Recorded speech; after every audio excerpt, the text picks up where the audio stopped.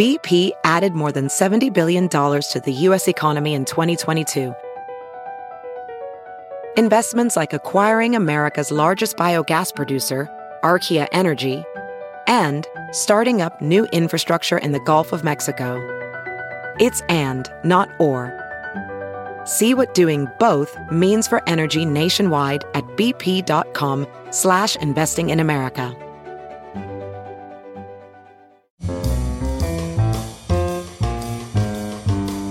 This is Merriam-Webster's Word of the Day podcast for May 27th. Brought to you by Merriam-Webster's Unabridged Dictionary Online, America's largest dictionary, now continuously updated. Learn more at merriam-websterunabridged.com. Today's word is aureate, spelled A-U-R-E-A-T-E. Aureate is an adjective that means of a golden color or brilliance. It can also mean marked by grandiloquent and rhetorical style. Here's the word used in a sentence from Pasadena by David Ebershoff.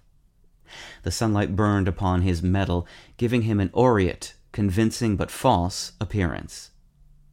Aureate is among several adjectives in English pertaining to gold that derive from the Latin name for the metal, aurum, A-U-R-U-M.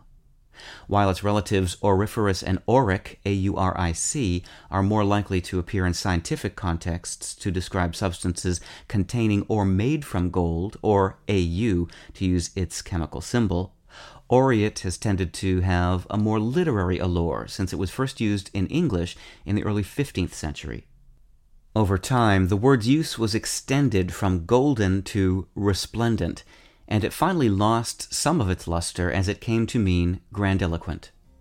I'm Peter Sokolowski with your Word of the Day.